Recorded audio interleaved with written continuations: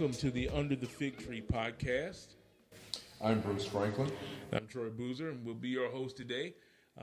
Last time we talked about fatherhood, and I thought it was a very productive conversation, very insightful. A lot of good stuff came out of that, but one of the good things that came out of that was, I think when you summarize, it kind of led us to the next topic, really, which is identity.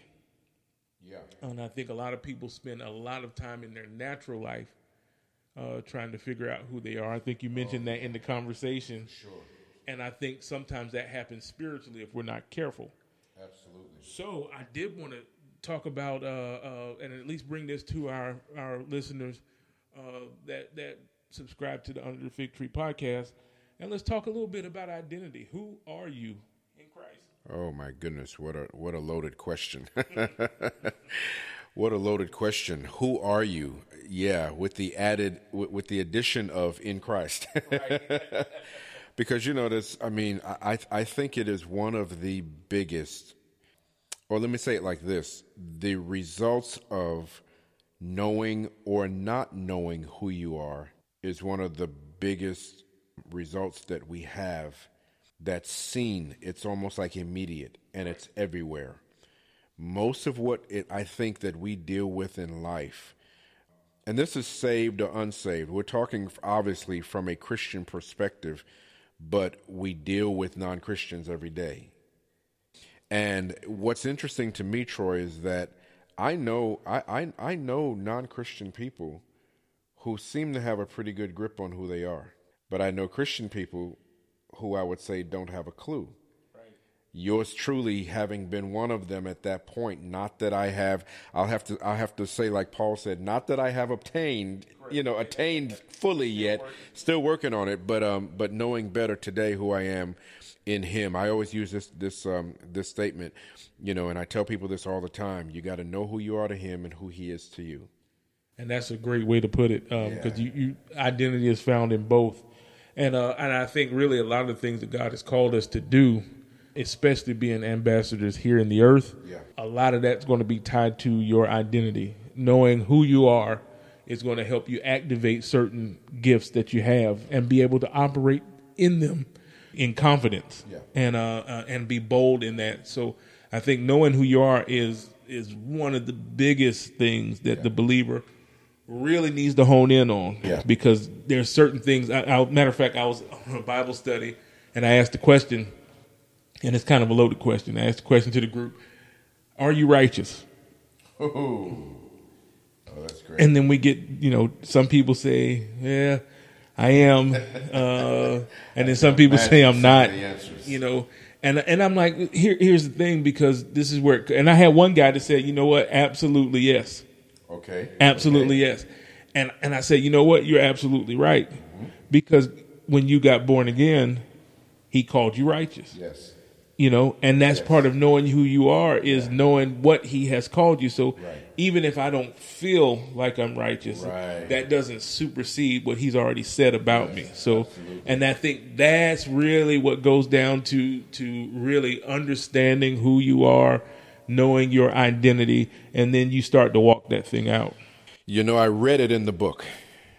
I did. There was a point in time when I read in the book, that I belong to him. I accepted him as Lord and that I belong to him, right? But I didn't believe it. I read it. I didn't believe it. So I went through a period of time, Troy, when I was very young in the Lord. I went through a period of time where, and I believe it was by the leading of the Holy Ghost, because I did this exercise. I started doing an exercise. And the exercise was very simply, I would stand in the mirror and I would look at myself, one of the hardest things I ever had to do. And I would say repeatedly, you are a man of God. You are a man of God. You are a man of God. And I did that for a length of time. But you know what happened? I started believing it. When I started believing it, I got to a point where I no longer had to do that. Right. We talk about this all the time, that revelation isn't revelation unless it's actually working in your life. So when we talk about identity, we see both the problem and the solution at the same time. You know what I'm saying? Right. It's not revelation if it's not working in your life. You can tell me how you found this particular scripture and it meant so much. That's great. You're excited about it right now because you found it. Right. Let's talk about this in 6 months.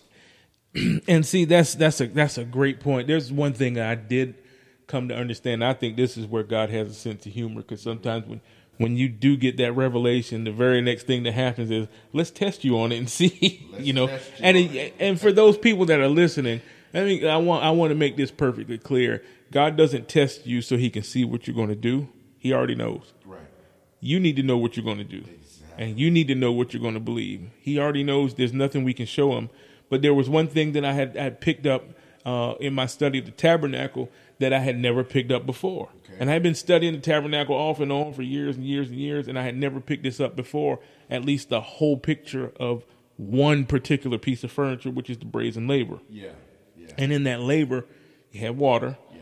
And the brass was made it was polished to a certain point that you could see your reflection in it. Wow. Now we understand that the brass represents trials. Yeah. And then we understand that Jesus reckoned himself or likened himself to be water. Yeah. Anyone that drinks the water I have. Yes. We know that the word of God is likened to as water, which Jesus is the word of God. Yes. So you have water in the brazen laver. Right. So you have two reflections of the same person. You can see your reflection in the water, or you can see your reflection in the brass. Yeah. But you say it this way, or we can look at it this way, and it makes a little bit more sense. You can see who you are in the word of God, which is the water, yes. And you can also see who you are in your trials, which is the brass. Yeah. And I had never gotten that before. That's awesome. Until, this probably what here recently, looking at it a little bit differently and God being able to open that up to me. So trials will come, absolutely. But the trials come to ask you a simple question: who are you? Yeah, boy, that's really good, man. Man, that's good. It as you were speaking, it made me think about the idea behind a silversmith's job, kind of the same kind of thing. Right. The silversmith heats. His job is to heat up the silver until it becomes molten. Right. And he heats it up to the degree that if there's any impurities in it, the impurities begin to rise to the top of the melted silver, so that the silversmith can shave off the impurities and finally see his reflection in the silver. So kind of the same thing. We're talking, brass, trials. Fire, certainly. People identify with fiery trials. The Bible even talks about fiery trials. So I think it's a good point to make.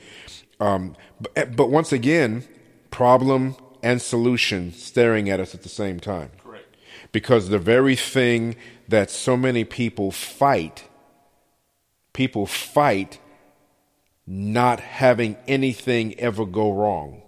You know what I'm saying? People fight that. You know what I'm saying? Yeah, right. Not understanding that that when you understand that I'm in him and he's in me and he has me, there's nothing about me that he doesn't have. There's nothing about me that he hasn't covered.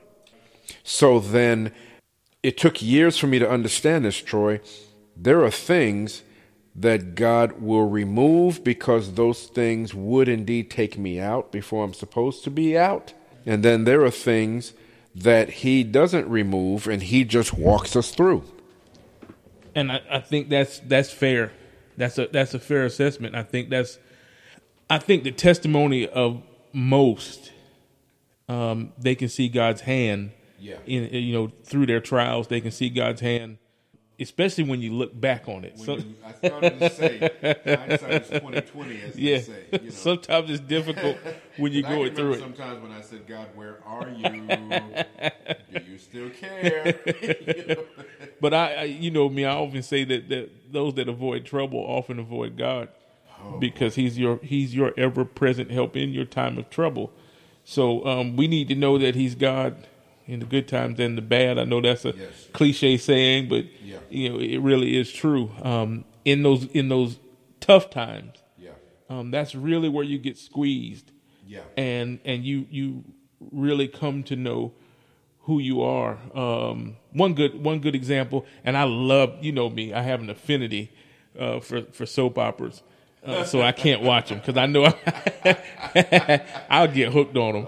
If my wife was listening to this, or if she was even here at the time, she would tell you, yeah, because I would get hooked on them.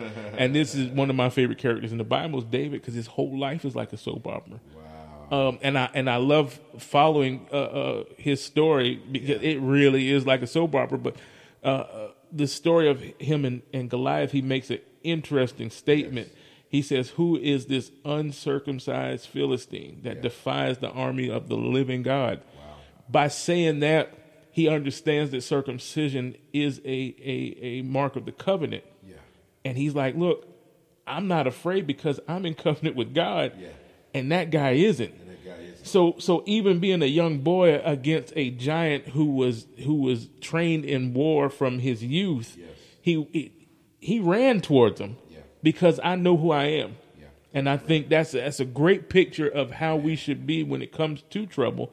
Once you know who you are, you no longer cower away like the rest of the army, but you actually run towards the issue. That is so good. So then what you're saying is, because what I'm hearing you say has to do with identity and authority. Absolutely. Because I don't think you can separate the two. You cannot. I don't think you can, yeah. You cannot. If you're going to walk in any level of authority, even in the natural, man, you know, you take a police officer, a traffic cop, he can stand or she can stand in front of, just walk out in the middle of the street. There's a huge semi coming, and it's coming. Mm-hmm. And they can stand little human frail body, right. But they have that shield on. Right. And they put their hands up and blow that whistle. And the person driving that truck will most likely tear up the pavement trying to stop. Yeah. And it's not just because this little frail human body stood in front of me. It's because they recognize the authority. That's right. They recognize the authority. It's a good analogy. And the person with the authority recognizes that, yes, I could be crushed, into oblivion with this big truck, but I know who I am with this badge on my chest. That's right. And I need for this individual to stop, and I need them to stop right now. That's right. Man, dude, this is how we're supposed to be dealing with the adversities of life. This is how we're supposed to be dealing with the adversary, more specifically, from a Christian perspective. This is how we deal with the adversary. But once again, for me, it's problem and solution staring right at us. Right. Because if we never come to understand who we are to him and who he is to us, that's Jesus Christ, then we never step over into that level of authority to deal with things that need to be dealt with the way that they need to be dealt with. Absolutely. So I know for me, just looking in Scripture, and when you bring up the adversary, because that's what he's here to do, is challenge who you are. Yeah. The baptism, when Jesus was baptized, he was led out into the wilderness. And what I find interesting is because the adversary's tricks, they don't change. Yeah. They don't change. It's the same trick. But the funny thing was when Jesus came up out of the water, the Bible says that the voice was heard from heaven. Said, "This is my son in whom I am well pleased." Wow. And when he goes into the wilderness, the first thing the enemy challenges him with is, "If you are the Son of God." Yeah.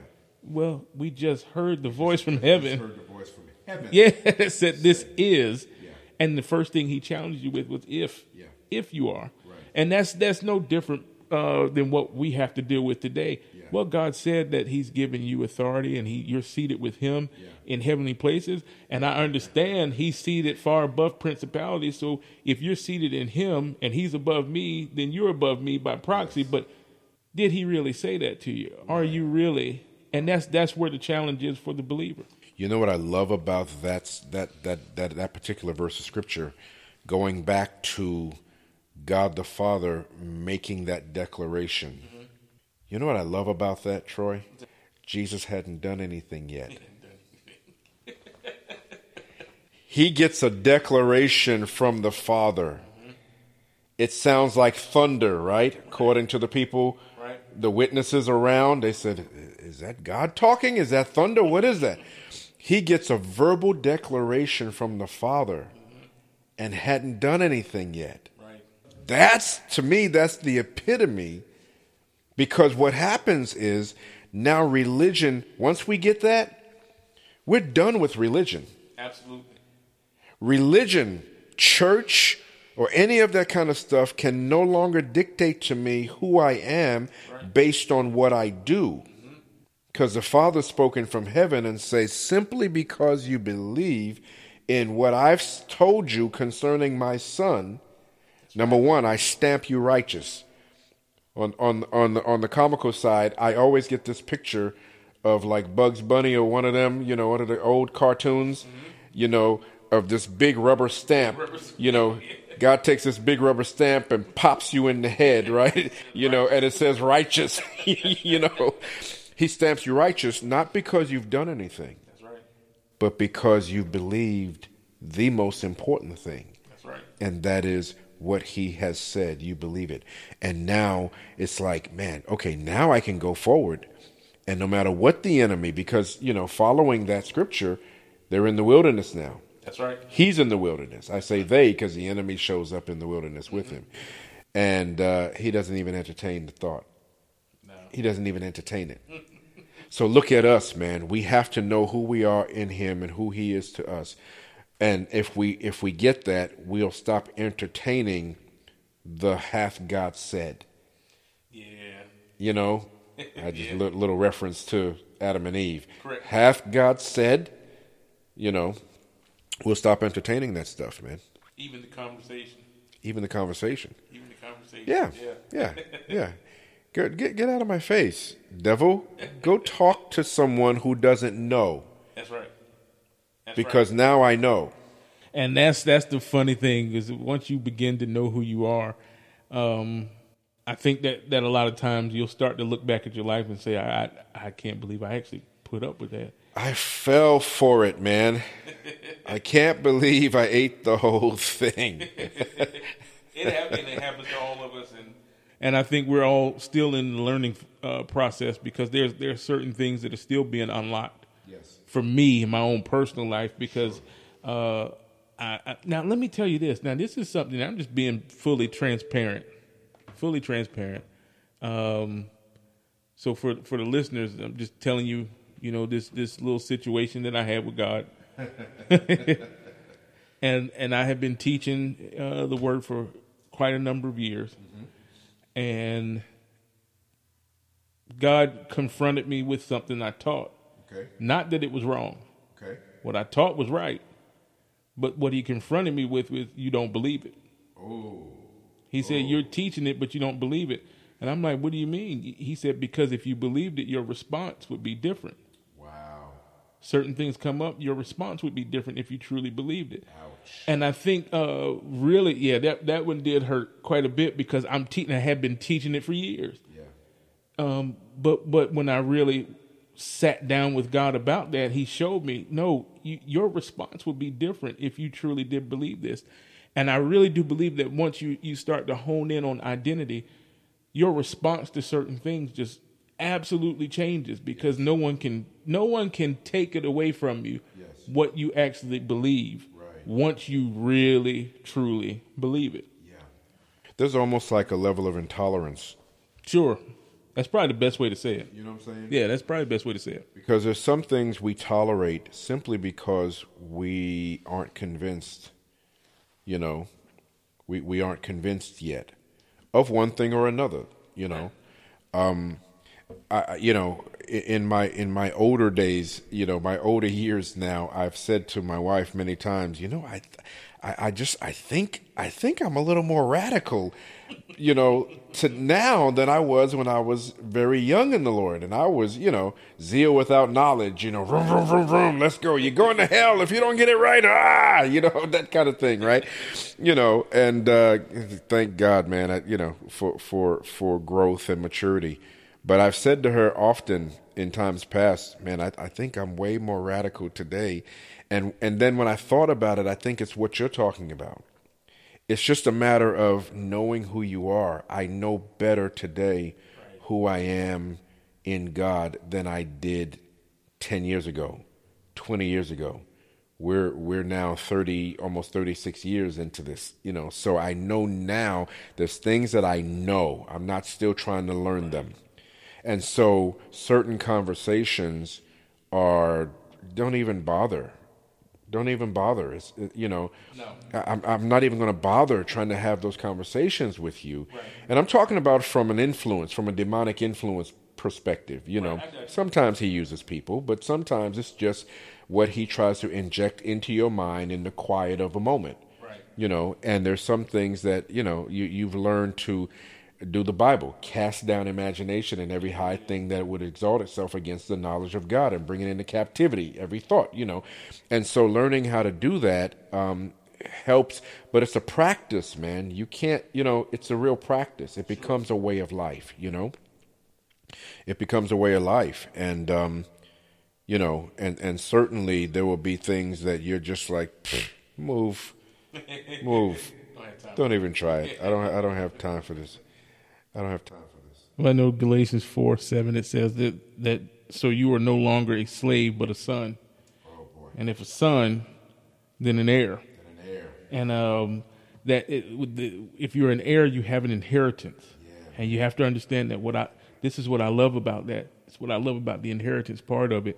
When you look at the story of the prodigal son, he asked for his inheritance before while his father was still living.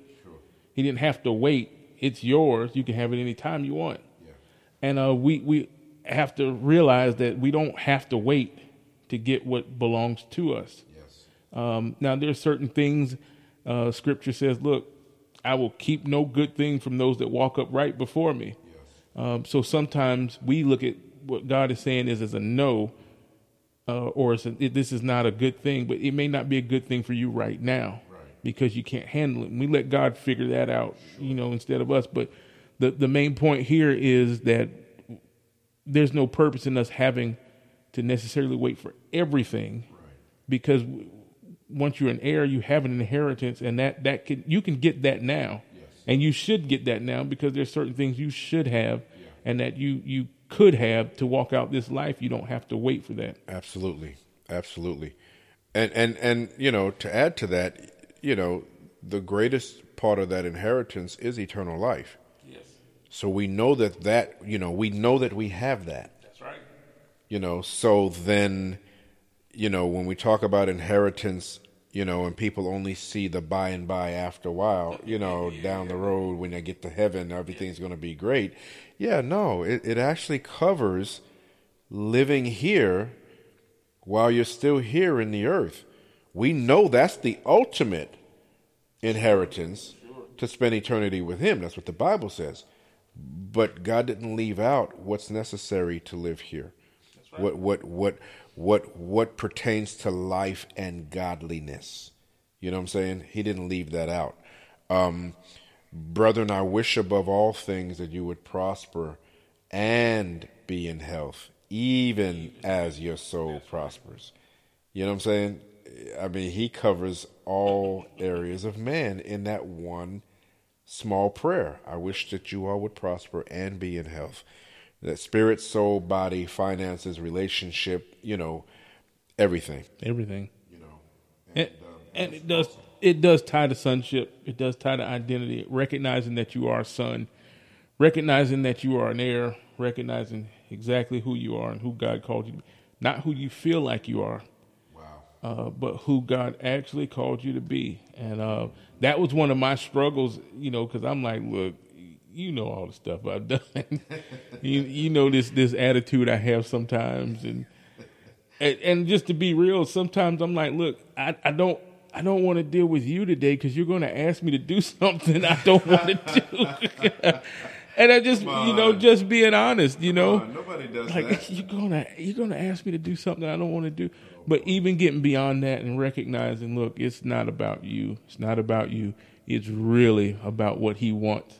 and how he wants to use you. So when you say, God, I'm available for your use, get ready, because God wants to use you anyway. Yes. But you just have to be prepared for what he wants to use you for and submit to that. Sure. And that's kind of the daily. I don't want to say a struggle, but that's the day. I think you've said it this way before. You have to give God a new yes. Yeah. Each day. And I think that really does tie to your identity as well, because I believe if we listen carefully, every day God is trying to teach us more about who we are. Yes. Yes. And he's trying to teach us more about who we are by showing us more of who he is. Absolutely. I heard a minister say this, and I thought it was so good. He painted a verbal picture of a mechanic. Mechanics are sometimes called grease monkeys. Right. And so he painted a picture of a mechanic. He has all this grease on his hands, on his clothes, under his fingernails. His wife is at home, and she's trying to maintain a household. And she's trying to bring him to a place where he does a little bit better when he comes home, so that she stops having grease marks all over everywhere. And everything he touches, he leaves a smudge of grease, right? And so what she does is she goes and buys all white furniture. White carpet, white couches, white everything. And he comes home one day. When he steps into the house, he looks at the furniture and he finally sees himself. Right. I'm the one that's undone. Yeah. I'm the one that needs to, and I think that's identity. Wow. Look at the glory of God. Look at the majesty of God. Right. Look at the excellence of God. You can only come to one conclusion, and I know Christians don't like this, but I refer to Elijah when he says, woe unto me, woe is me, I am undone. Right. I'm a man of unclean lips. I dwell among a people of unclean lips. I am dirty, dirty, dirty, because it references righteousness, self-righteousness versus God's righteousness. Right. And so the identity is learning how to actually embrace and walk and to some degree attain to, aspire to, right, living that level of clean, where now the grease monkey, not wanting to ruin all that beautiful white furniture, right, starts doing things a different way. He starts cleaning up some. He takes his shoes off at the door. Right. You know what I'm saying? Yeah.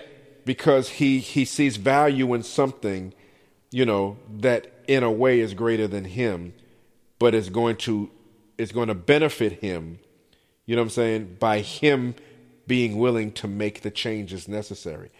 And so for me, that's identity, but that's also holiness now.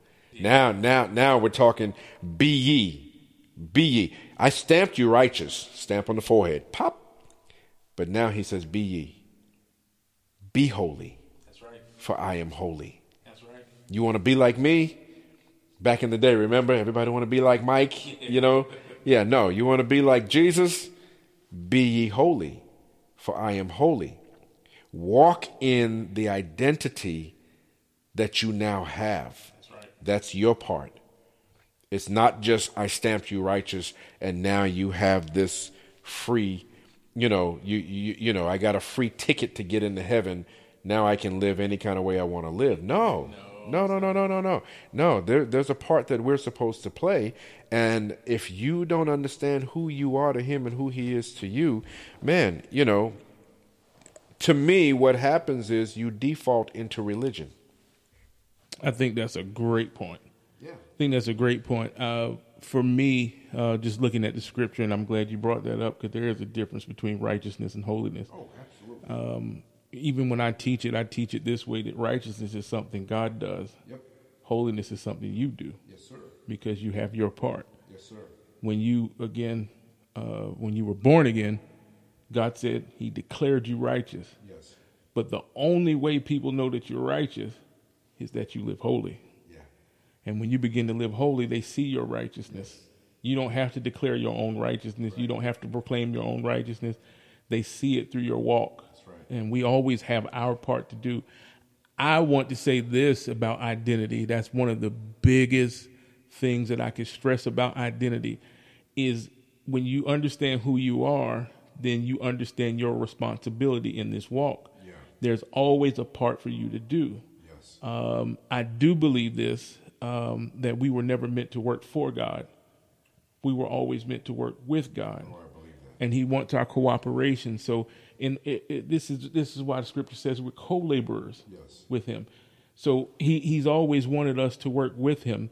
And I think that helps clean up some of the identity too. Right. Not that you run ahead of God and do your own thing and say, God, come and join what I'm doing. Right. No, you just see what God is doing and say, hey, I would love to be a part of that. And God says, hey, come on. Yeah. Come on. I wanted you to be a part of this the whole time. And I think that's really what we have to understand, as far as our identity. There are several miracles we see where Jesus, when he was here in the earth, one great example. My wife and I were just talking about this last night. We were just talking about this. John chapter 11, the story of Lazarus. Yeah. When Jesus shows up, he says, show me where you put the body. Yeah. So that's one thing they had to do. Yes. Then he says, roll away the stone. That's something else you have to do. Right. Right. And he said, look, I came here to help. I didn't come here to do. Right. I came here to help. Yeah. In order for me to help, there's a part that you have to do. So what you can do, you will do. And the thing that you can't do, that's what I'm here to help do. So good, man. And I think that's the part we have to understand is we have a part to play in this life. God is not going to do everything for us, but he wants to do things with us. That's really good, man. I couldn't agree more, nor could I have said it any better. You know what I'm saying? We belong to him. Colossians 3 says, for you have died, and your life is hidden with Christ in God. To me, that sums the whole thing up. You have died, and your life is hidden with Christ in God. Jesus says, I and him and me, you and us. I just like that. I like to mess it up because it's so much fun. Like I'm in you, you and me, they and us, and we and them, and you know what I'm saying? It's like infinity, this figure 8, and right. We're just all up in there, and it's eternal, and it's wonderful, and it's beautiful, and you know what I'm saying? And just really embracing that, man. And you know what else it does, Troy? In those times, because we're in this earth suit, right. We're going to fall short. Takes me back to the garden for a moment. My identity in him will cause me, when I fall short, to run to him and not from him. That's right. I think that's an important point to make, even for our listeners. It's important even when you mess up. Right. I can remember a time in my life where I got a revelation about how good and how holy he is, and how his goodness and his greatness and his holiness actually had nothing to do with where I was at the time. Right. And what I learned to do, Troy, while trying to make sure that I was living the life that was pleasing to him, I learned to worship him and, in other words, run to him, right. Even when I was falling short. And God acknowledged it. Yeah. He acknowledged it every time and helped me to be better for the next time around. Mm-hmm. And so then I did it again and again and again. So every time that even when I felt that I'd fallen short, there were times when I felt that I just messed it all up. And this is the beauty of a father. He was like, yeah, no, I'm not concerned about that. Right. I'm really not concerned about that. Right. You think you messed up, but I'm not even looking at that. I'm looking at that over there, though. That's what you think I'm interested in. I wink at that. Mm-hmm. I'm actually looking at that over there. So let's talk about that over there. But the beauty of a father who, through identity, you run to and not from. For me, I think that's the core of it, man. That's the core of it. I don't need to be afraid of my Father God. I'm not afraid of him. No. I fear him. I reverence him as as the creator of the universes, as the creator of all things living, minus sin. You know what I'm saying? But I'm not afraid of him. Oh, he's going to strike me down. I better run from him and see if I can find a place where he's not, which is dumb because I'm not going to find it. So you learn to just come and bring it all, and God, here it is. Here it is. Here it is, Father. Here it is. And whatever you decide, I receive it. You know why? Because your word says that he chastens those he loves. Absolutely. And your word says that he chastens by his word. That's right. And his word says if you don't endure chastening, that you're none of his. That's right. You know what I'm saying? So now I'm like, yeah, no, I belong to you. Do what you will, Lord. You know what I'm saying? Correct me, Jesus. Help me, because I belong to you. I got no place else to go. That's right. So one thing I'll say, and this is for our listeners here, the point that you made, look, just come to the Father when you have those issues. I will say this is a saying I typically have, especially when we deal with people at the altars and stuff like this, is that your humility dictates that you will bring your issue to the altar. But your self-control dictates that you leave it there. And you have to leave it there with him, knowing that he's going to take care of it, or he's already taking care of it, honestly. And that's part of your inheritance. That's part of your identity, is that even there's, listen, this is since we're just talking freely, I would say this. The beauty about being born again, the beauty about God saving you is simply this. There is nothing he has not considered about you. Yeah. Nothing. Great point. Your past, your present, and your future. Yes. He's already even considered your future, and he still chose to save you. Yes. He still wanted you. He still wants to know you. And that's it. And he's already considered all of my failures. He's already considered all of my attitudes. He's already considered my words. He's already considered. Sometimes, I could have almost like a bipolar reaction to certain things. He's already considered all this, wow. And he still wants me. And there's nothing I can do. That's the beautiful part of it.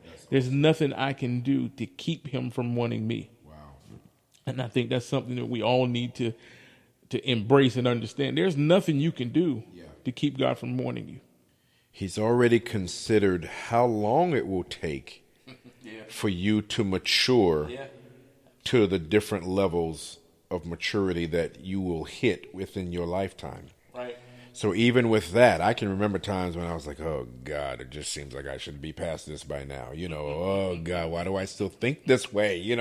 Why do that kind of thing. And one day that what you're talking about just hit me, man, and it caused me to rest. It was like I went, oh, wow, I took a breath. Yeah.